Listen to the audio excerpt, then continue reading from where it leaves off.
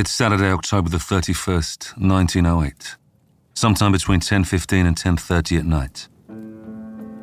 Walter Steer is in the kitchen of his house in Meadow Road, Fisherton, Anger, a suburb of Salisbury.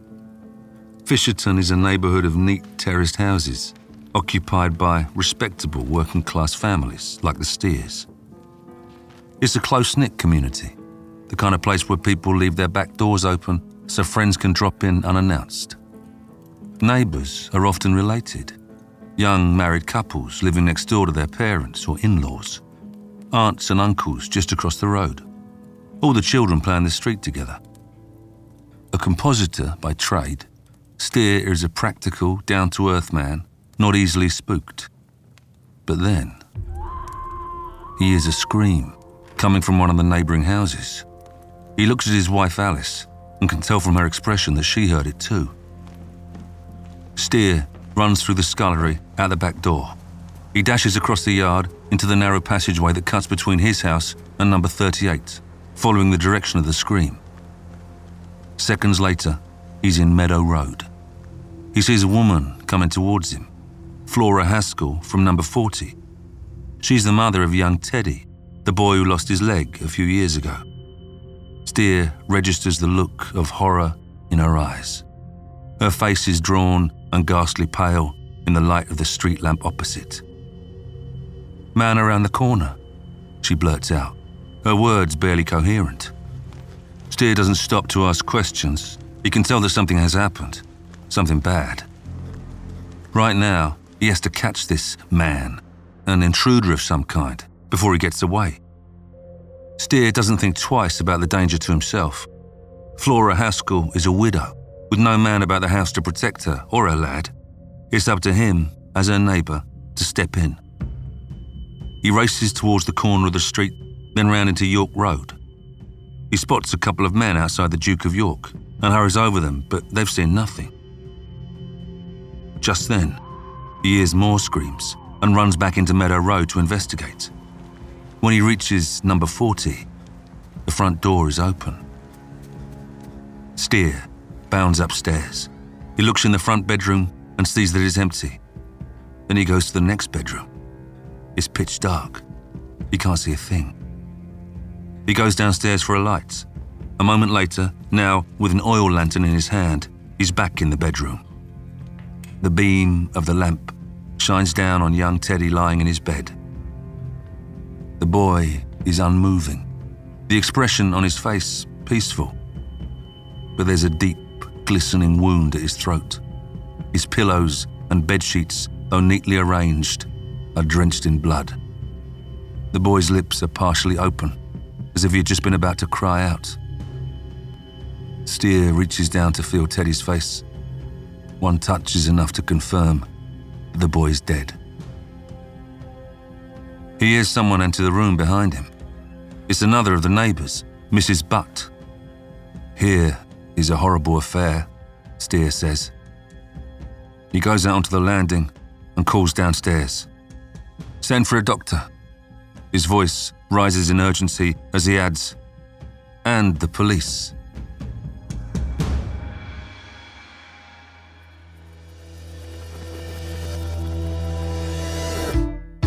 I'm John Hopkins, and welcome to Scotland Yard Confidential, the show where we delve into the files of London's legendary Criminal Investigation Department.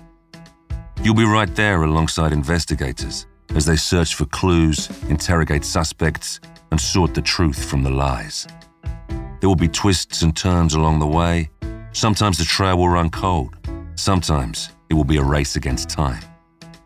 We'll rub shoulders with notorious gangsters, sit down with informants, and come face to face with cold-blooded murderers as we follow in the footsteps of some of the greatest detectives in history.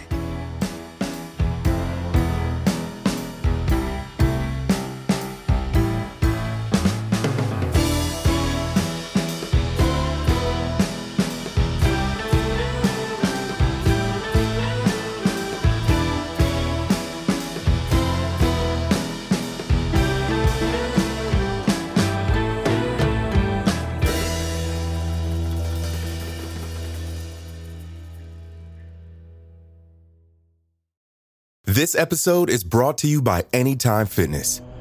Forget dark alleys and cemeteries. For some, the gym is the scariest place of all, but it doesn't have to be. With a personalized plan and expert coaching, Anytime Fitness can help make the gym less frightening. Get more for your gym membership than machines. Get personalized support anytime, anywhere. Visit AnytimeFitness.com to try it for free today. Terms, conditions, and restrictions apply. See website for details. There's no better feeling than a personal win, and the State Farm Personal Price Plan can help you do just that. Talk to a State Farm agent today to learn how you can bundle and save with the Personal Price Plan. Like a good neighbor, State Farm is there. Prices are based on rating plans that vary by state. Coverage options are selected by the customer. Availability, amount of discounts and savings, and eligibility vary by state. This episode is brought to you by Visit Williamsburg. In Williamsburg, Virginia, there's never too much of a good thing. Whether you're a foodie, a golfer, a history buff, a shopaholic, an outdoor enthusiast, or a thrill seeker, you'll find what you came for here and more. So ask yourself, what is it you want? Discover Williamsburg and plan your trip at visitwilliamsburg.com. One of the first officers on the scene is Sergeant William Golding from the local station in Endless Street. Golding takes a statement from Flora. The details are understandably confused, but he does his best to make sense of her highly emotional account. He discovers that she lives in the house together with our only child, Edwin, or Teddy Haskell. She had put Teddy to bed at about 10:15 and had just locked the back door. According to Flora, she was coming from the kitchen to the passage where the stairs are when she saw a strange man running downstairs. The intruder threw something towards her and then left by the front door into Meadow Road. Golding asks her for a description of this man. Medium height, in his 30s, clean-shaven. It was dark at the time, but as far as she could tell, he was dressed in a dark suit and open-necked collarless shirt. He was also wearing a cap and might have been carrying a light overcoat. Sergeant Golding searches the floor and finds the object that the man discarded. It's a kitchen knife with blood smeared all over it. Beneath it, there is a linear blood stain on the floor about the same length as the blade. Golding picks the weapon up carefully with some paper and puts it in his pocket. Salisbury is a small, generally peaceful cathedral city. Violent crime is a rare event. A gruesome murder like this, utterly unheard of. It's certainly not something Sergeant Golding has experienced before. He's not trained in forensic evidence gathering or preserving a crime scene, although he knows not to touch the knife directly with his fingers. There have already been a number of people traipsing in and out of the house, and Golding continues to allow visitors in. The fashion at the time is for women to wear their skirts long so that they trail along the ground. They could easily have smeared, erased, or spread vital evidence such as blood spots. At least 5 people have been up to the bedroom where Teddy was found. Walter Steer, Mrs. Butt, another neighbour called Thomas Rawlins, and 2 doctors who were on the scene minutes after the alarm was raised, Dr. Wilkes and Dr. Rowe. This was all happening at night by the light of low-powered oil lamps or gas lighting. Without realising it, the doctors may have transferred blood from the boy's body to other parts of the house. Steer assisted them by carrying a bucket of water up to the bedroom for them to wash their hands. He then carried the bloody water back downstairs and out through the kitchen to the scullery. Although he says he didn't spill any, he may have done so without knowing. The doctors are not police surgeons. Wilkes is the local GP, Teddy's doctor, and Rowe is a friend who happened to be visiting. This may explain a frankly incredible blunder which they are responsible for. They remove all the bloody sheets from the bed and place them on the floor. They also wash Teddy's body and cover the wound with a handkerchief so that his mother can view him. Although the doctors try as best they can to put everything back in place afterwards, the fact that they tampered with the crime scene will not help the investigation. Shaken by the seriousness of the crime, Sergeant Golding goes to a nearby shop to use the telephone. He calls the Chief Constable of Salisbury, Frank Richardson, notifying him of the dreadful incident at 40 Meadow Road. Richardson takes personal control of the case and is on the scene by about 5 to 11, together with Superintendent Thomas Stevens. Flora is still extremely distressed when Richardson speaks to her, but she reveals 2 new pieces of information. First, Flora tells him about a man who came to the house the night before, asking for a room to let. When Flora told the man that she didn't take lodgers, he seemed annoyed, as he claimed that someone had recommended her. Flora can't say for sure that the man she saw coming downstairs was the same individual she spoke to the night before, but it's a possibility. The other thing Flora tells the Chief Constable is that there is some money in the chest of drawers in Teddy's bedroom. Teddy has been saving up for a prosthetic leg to be fitted once he stops growing. Most of the money has come from his grandmother, but the neighbours have also chipped in. Teddy lost his leg to skeletal tuberculosis, and apart from the impact it had on his mobility, it still gave him trouble, as the wound from the amputation has never properly healed, and probably never would. Richardson goes into the bedroom where he finds £3 and 10 shillings inside a drawer. It looks as if the drawer has been forced, as the flimsy lock is lying broken in the bottom. Flora will later tell Sergeant Golding that there should have been £8 and 2 shillings in the drawer, more than a month's wages for the average labourer. Over £4 are missing from Teddy's savings. Could the missing money be a motive for the attack? Did Teddy wake up and disturb a burglar, who then killed him to silence him? But if so, why didn't the thief take all the money? Also, Teddy is a disabled 12-year-old boy lying down in bed. Although the thief may not have known about his disability, Teddy is obviously not a physical threat and he wasn't blocking his way out. If the motive was theft, it would have been far more practical for the burglar just to make a run for it. Cutting the boy's throat doesn't make sense. The violence is excessive compared to the reward. Perhaps Dr. Wilkes was right when he confided to his friend Rowe that whoever did this must be a maniac. There's another problem with Flora's version of events. Chief Constable Richardson asks her to check the knives in her kitchen. She discovers there's one missing. When she's later shown the knife that Sergeant Golding retrieved, she confirms that it's the missing one. If Teddy's murderer really is a stranger, how did he come to kill the boy with Flora's own knife? That said, Teddy could have taken the knife to his room himself. He may have been using it to make a wooden toy that he was working on, in which case the man just grabbed it because it was near at hand. Teddy's room would not have been in complete darkness. Flora says that she left a nightlight on, a brass lamp that was placed on his chest of drawers. But the light would have been turned down very low, arguably not bright enough for a person unfamiliar with the room to find the knife, which, in any case, they could not have known was there.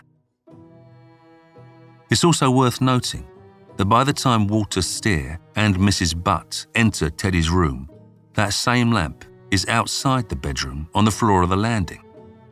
It's also cold, as if it went out, or was put out, sometime earlier. No traces of blood are found on the lamp. Who moved it? Who put it out? There's one other puzzling detail noticed by the first witnesses on the scene. Apart from the blood-soaked bedding, Teddy's room was in perfect order. There was no sign of it having been ransacked by a burglar. As Richardson tries to make sense of this awful tragedy, he can't help feeling that nothing quite adds up.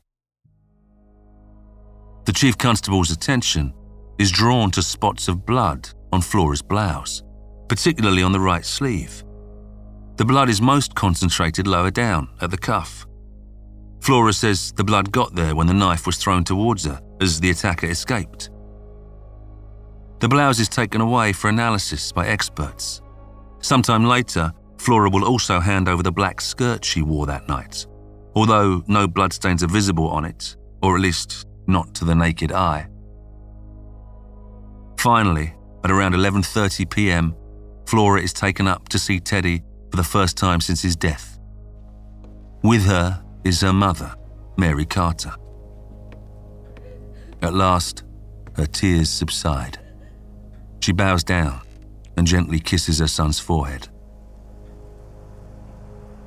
A major manhunt is now underway. All off-duty police officers are called in. Neighbours volunteer to help, armed with lanterns and makeshift weapons. They look down every alleyway and back streets, casting their torch beams into gardens and wasteland. The search continues through the night and spreads out far beyond the city centre into the surrounding fields and water meadows. Constables on bicycles are sent out in all directions to close the exits to the city. An officer is dispatched to Salisbury railway station to watch for a man answering the description Flora gave. The task facing Chief Constable Richardson is daunting, the pressure of the case overwhelming. Late that night, he sends a telegram to Scotland Yard. Boy murdered, money stolen, send experienced officers at once by motor. Meanwhile, inside the house, Sergeant Golding remains on duty throughout the night. He has clear instructions not to allow anyone upstairs. Flora has been given a sedative by Dr. Wilkes, and a mattress is placed on the floor in the downstairs front room for her to sleep on. She refuses to leave the house to stay with friends, as she doesn't want to leave Teddy on his own.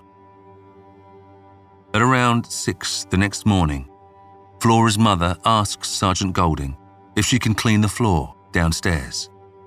She just wants to do something practical to help Flora, especially after all these people coming in the house and messing up the linoleum with their dirty shoes. Unbelievably, Golding agrees. It's an even more damaging blunder than the one made by the doctors earlier. Mrs. Carter sweeps the floor and then gets down on her hands and knees to wash it with water. It's impossible to say what evidence is removed. When Golding's superiors find out what is allowed to happen, they are aghast. But Golding protests that he was only told not to let anyone upstairs. No one said anything about the downstairs. You might think some things don't need saying. But in Salisbury, in 1908, they clearly did. As dawn breaks, the exhausted search parties congregate in Meadow Road. The men shake their heads despondently. The mysterious stranger, or anyone resembling him, has not been found. You tell yourself it's only a movie. None of this could ever happen to you. You feel relieved until you discover what you're watching is based on actual events. Hi, listeners. It's Vanessa and Greg from the Spotify original from Parcast, Serial Killers. In our Halloween special, Real Horror, we're spotlighting 3 of the most iconic horror films of all time and telling the terrifying true stories that inspired them.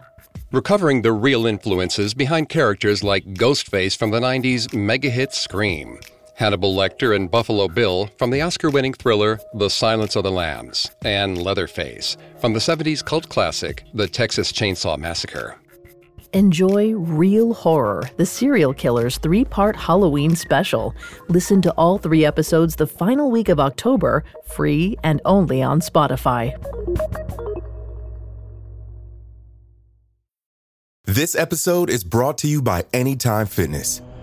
Forget dark alleys and cemeteries. For some, the gym is the scariest place of all. But it doesn't have to be.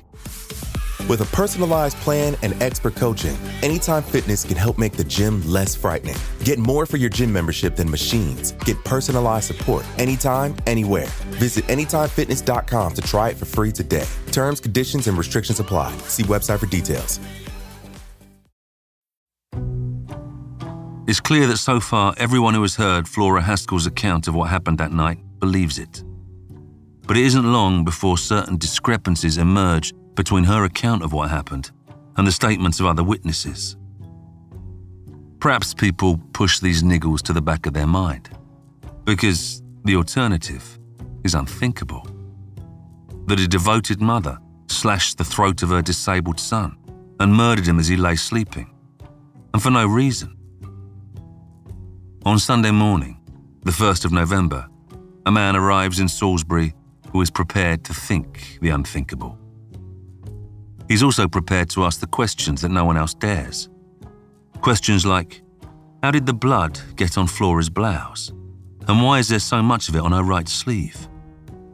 Why did she not go to check on her son immediately after she saw a strange man come down?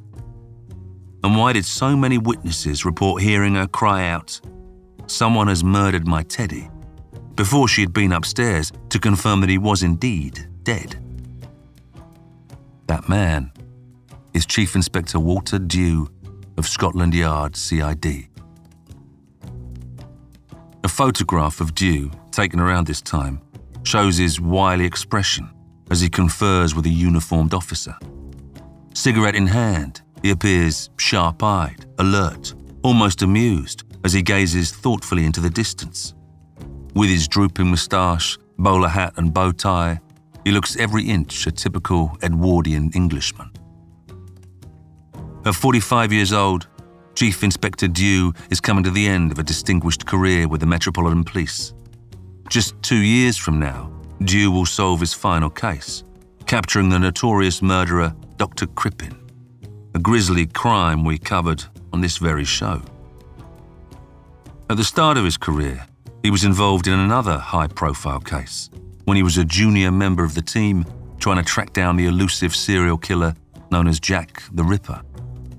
Those murders were famously unsolved, and Jack the Ripper never caught. It is an isolated failure in an otherwise faultless track record as an investigator. By the time he retires in 1910, Dew will have received over 100 commendations for his detective work, without a single complaint lodged against him. He boasts that he has never lost a case. It's a bold claim, but no one challenges it. To lead a difficult murder investigation, you have to be confident. You have to trust your instincts and inspire trust in others. Perhaps Dew has grown a little arrogant over the years. Then again, he's dealt with all kinds of criminals, from jewel thieves to gangsters, and got the better of them all. But as he approaches this case, is Dew overconfident? Does his arrogance cloud his judgment? One thing is certain. It doesn't take him long to decide who he believes is responsible for Teddy Haskell's murder. On Sunday morning, after being briefed by Chief Constable Richardson at Endless Street Station, Dew is driven round to 40 Meadow Road to examine the crime scene. He takes a statement from Flora and speaks to other witnesses, including Walter Steer and Flora's 16-year-old nephew, Percy Noble, who lives next door at number 38. Percy was a great friend of Teddy's and had called round at the Haskells on the night of the murder at around 10:25 to 10:30 p.m. A crucial moment in the timeline, as his statement reveals. Percy had come to pay back a shilling he had borrowed from his aunt earlier in the day. He went to the back door and tried the latch, expecting it to be left open, as it often was. When he discovered the door was locked, he knocked against it with his knee. In reply, he heard his aunt call out in a normal, calm voice, "All right." He then heard a chair scrape against the floor, followed by a thump, like a foot landing heavily. A few seconds later, his distraught aunt opened the door. She was screaming in terror, her hair in disarray. According to Percy, she cried out, "Go and see if you can see that man. He's killed my poor Teddy." Percy sprinted off into York Street, through the alley that runs along the back of the houses on that side of Meadow Road. Just like Walter Steer and other witnesses who were in the street at the time, he didn't see anyone running away, and so is unable to corroborate Flora's account of an intruder. The obvious question is, how did Flora know that the man had killed Teddy when she had not yet seen her son's body? Flora claims that what she actually said to Percy was, "Rush Percy for someone." And when he asked where he should go, she replied, go for the doctor. Even so, she still hadn't checked on Teddy, so how does she know he needs a doctor? Flora's answer is that she saw the flecks of blood on her blouse caused by the man throwing the bloody knife towards her and feared the worst. But Dew is suspicious. She says it was too dark to get a good look at the man, and yet she was able to see the spots of blood on her sleeve. Even if what she says is true, as a mother, wouldn't her first instinct be to go upstairs and check on her son? As we've heard, it's a whole hour before she finally goes in to see Teddy. Instead, Flora rushes to the back door and sends her 16-year-old nephew chasing after a man she believes to be dangerous. Of course, she's in shock, panicking. It's fair to say she's not thinking straight. None of us know what we would do in such circumstances. But it's Dew's job to think the worst of everyone. If she was afraid of what she might see upstairs, why didn't she ask Percy to go up for her? Maybe Teddy was just hurt and not dead. The priority would be to find out the extent of his injuries and get help. Dew's also not convinced that the blood flecks on her blouse came from the knife as it was thrown towards her. Dew tries to picture the moment. The way he sees it, if there was any spray from the knife, it would have been in the wake of the knife's trajectory. That is to say, away from Flora, not towards her. It is now that the seriousness of Sergeant Golding's error in allowing Flora's mother to clean the floor downstairs really hits home, as Dew is unable to find any telltale blood spatter in the passage where the knife was allegedly thrown.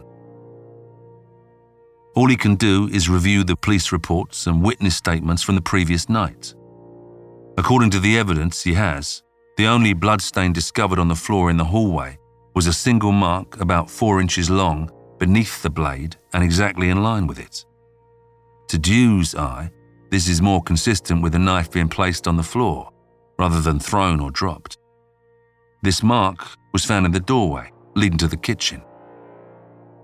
Although blood was found on the landing upstairs, no one reports seeing any blood between the bottom of the stairs and the front door, nor on the front door itself. Dew consults the police surgeon, Dr. Gilbert Kemp, who examined the crime scene, as well as Flora's blouse and dress, on which he found further bloodstains. It's Kemp's opinion that the patterns of blood on Flora's clothing match those on the wall and chest of drawers in Teddy's bedroom. In other words, they are consistent with blood spraying out from the boy's windpipe when it was cut. The opinion will later be corroborated by Professor Augustus Pepper, the Home Office pathologist brought in to provide expert forensic advice. The experts confirm Dew's own view, which he sets out in a report to the Director of Public Prosecutions filed on the 3rd of November. To my mind, the position of the bloodstains on the blouse are consistent with her having cut the boy's throat and not consistent as being caused in the manner described by her. Sometime on Sunday, November the 1st, a well-known local bloodhound breeder called Mr. Oliphant arrives in Fisherton with a number of his dogs, offering to help find the man who murdered Teddy Haskell. His services are politely declined, which suggests that even by now the police already know where to look for the murderer, and it's not in the streets of Salisbury or the surrounding countryside. They focus their investigations in and around 40 Meadow Road, continuing to speak to witnesses to build up a theory of what may have happened. Dew keeps up the pressure on Flora, taking a number of statements from her over the next couple of days. She mentions details she hadn't brought up before, modifying her narrative when Dew points out the inconsistencies with other witness statements. It must be said, however, that throughout it all, Flora fiercely maintains her innocence. Dew questions her about a handkerchief that she was seen to take from her pocket on the night of the 31st. She gave the handkerchief to one of the women who was there, who noticed that there was blood on it and that it was wet.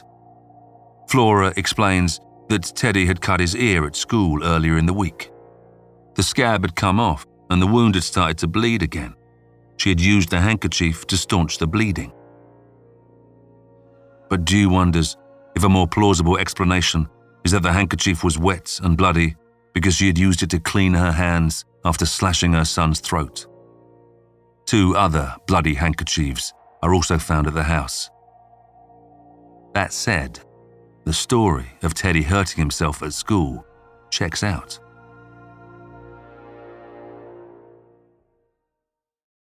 On Tuesday, November the 3rd, 3 days after the murder, the coroner's inquest into Teddy's death begins in a wood-panelled courtroom in Salisbury's 18th century Guildhall. The jury of respectable local businessmen is taken off to view Teddy's body, which is still at Meadow Road. Flora's mother, Mary Carter, is called as a witness, solely to confirm the identity of the body. The inquest is then adjourned until the 11th at Chief Constable Richardson's request. Later that same day, at about 10:30 p.m, Chief Constable Richardson, Superintendent Stevens, and Chief Inspector Dew drive to Flora Haskell's house in Meadow Road. Dew watches Flora's face closely. He's never been afraid to look directly into the eyes of those he suspects of even the most horrendous crimes. He sees her flinch as Richardson charges her with the murder of her son, Edwin Haskell, on October the 31st. Richardson cautions her that anything she says may be taken down and used in evidence. Flora cries out only, "No, no." The Chief Constable duly notes it down. She's taken away to spend her first night in a police cell. The following morning, Flora is called to appear before magistrates. She is escorted into the courtroom by a female warder and Sergeant Golding, now wearing plain clothes. They have to hold her up by the arms, as she's barely able to walk. The Salisbury Times describes her as a woman of slight build and medium height, with a gentle, pleasant face, though terribly worn and wan. Looking as if she's about to faint at any moment, she's brought forward to the bar as the magistrate's clerk reads out the charge against her. Flora Fanny Haskell, you are charged with that you did feloniously and of your malice aforethought kill and murder Edwin Richard Haskell, aged 12, at 40 Meadow Road on Saturday the 31st of October by cutting his throat. As with the coroner's inquest, the hearing is adjourned. The reason for the adjournment is to allow the police to put together the case against Flora. They rely heavily on the testimony of police surgeon Dr. Kemp and the Home Office expert Professor Pepper, particularly with regard to the blood spatter on her clothes.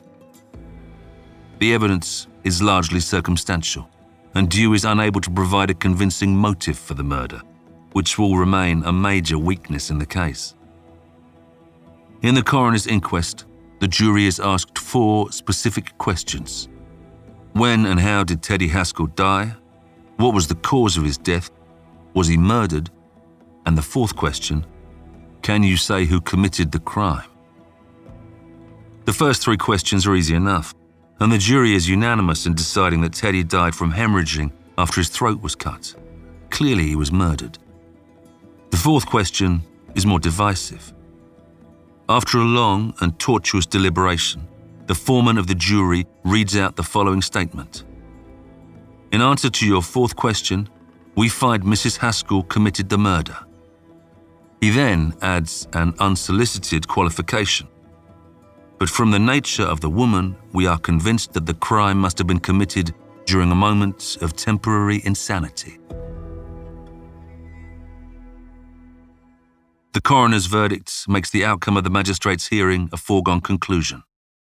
Flora is committed for trial at the Winter Assizes. From her cell, Flora writes a letter to her own mother in which she says, "There is one over all, before whom I can say I have a clear conscience. For you and everyone knew I loved my precious little Teddy with a love only a mother could do." Flora Haskell's trial begins on February the 15th, 1909, in Devizes. The public gallery is crowded, and many spectators have to be turned away. Understandably, Flora appears more composed than she did during the hearings in November. Her legal team have now had a chance to put together a defense, which is apparently strong enough to give her confidence. She answers the clerk of the court in a firm, clear voice. "I plead not guilty, my lord." Witness after witness is called to help each side construct their version of the events surrounding Teddy's death. But one witness who is not called to the stand is Flora Haskell. The jury will never hear directly from her lips her account of what happened that night. For the prosecution, J. Alderson Foote, KC, draws attention to the fact that Flora was heard to cry out that Teddy had been murdered before she could have any way of knowing this, according to the testimony of witnesses such as Walter Steer and his wife, Alice. But the core of the prosecution's case is the forensic evidence as presented by the medical experts Dr. Kemp and Professor Pepper. Their findings are broadly supported by the first doctors to examine the body, Dr. Wilkes and Dr. Rowe. However, there is some disagreement between the four doctors about where the assailant must have been standing when the fatal wound was administered. Defending Flora is the brilliant young barrister Rayner Goddard, as the Salisbury Times describes him. Goddard latches onto the differences in the medical experts' opinions to undermine the whole foundation of the case against his client. He criticizes the forensic evidence as not just circumstantial, but theoretical. Theories that, even when put forward by eminent scientists such as Professor Pepper, may well turn out to be wrong. He reminds the jury that to convict, they must be certain beyond all reasonable doubts that Flora is guilty. And theories are always open to doubt. Goddard also points out that no motive for the crime has been put forward by the prosecution. And it's true. The question of why Flora might have killed her son is never answered.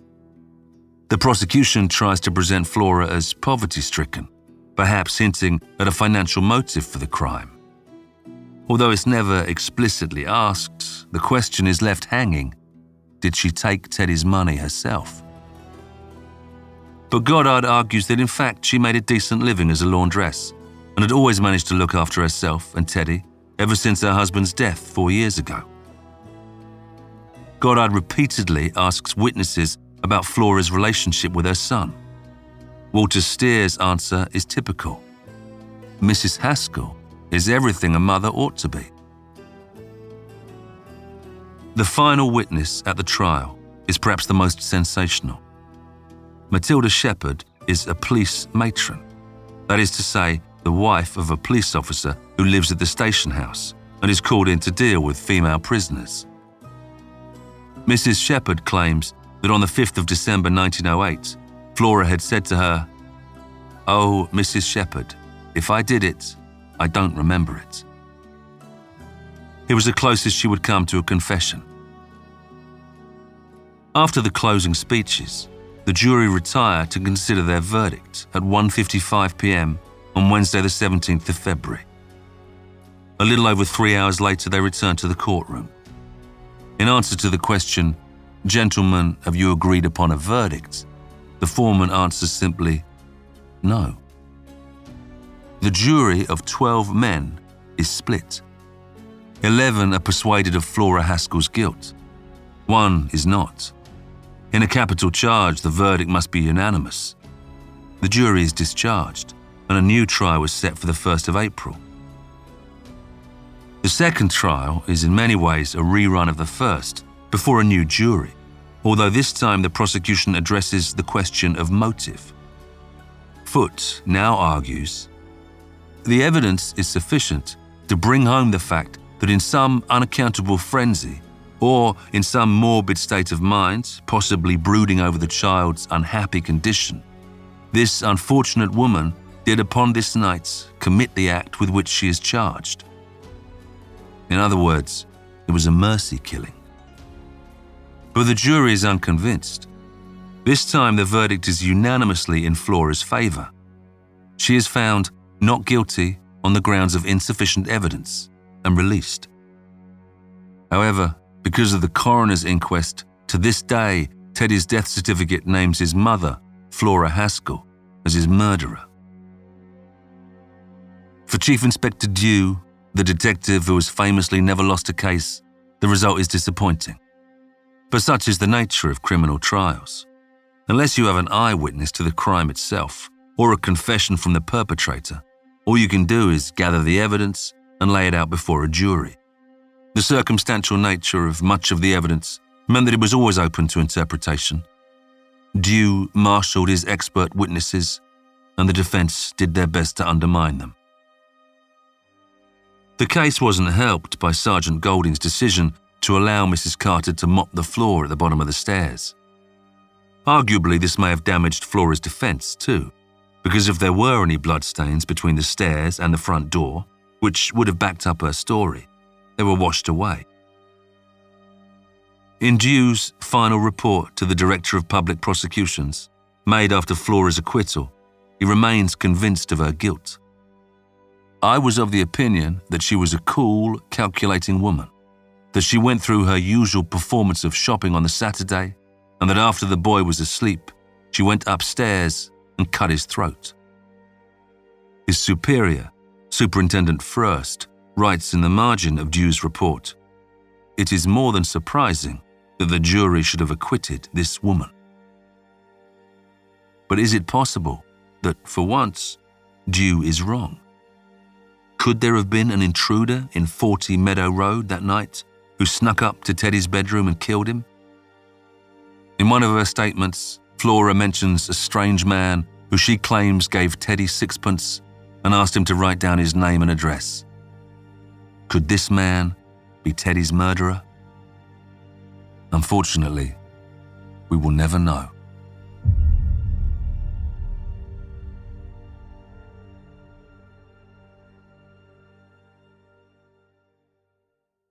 Next time on Scotland Yard Confidential. It's December 1915, and the First World War has been raging for 6 months. In Highgate, London, tragedy strikes as a bride dies in the bath on her honeymoon. But when the story is reported in the national press, reports of similar deaths come to light. Accidents and coincidence? Or has Scotland Yard got a serial killer on their hands? Find out next week.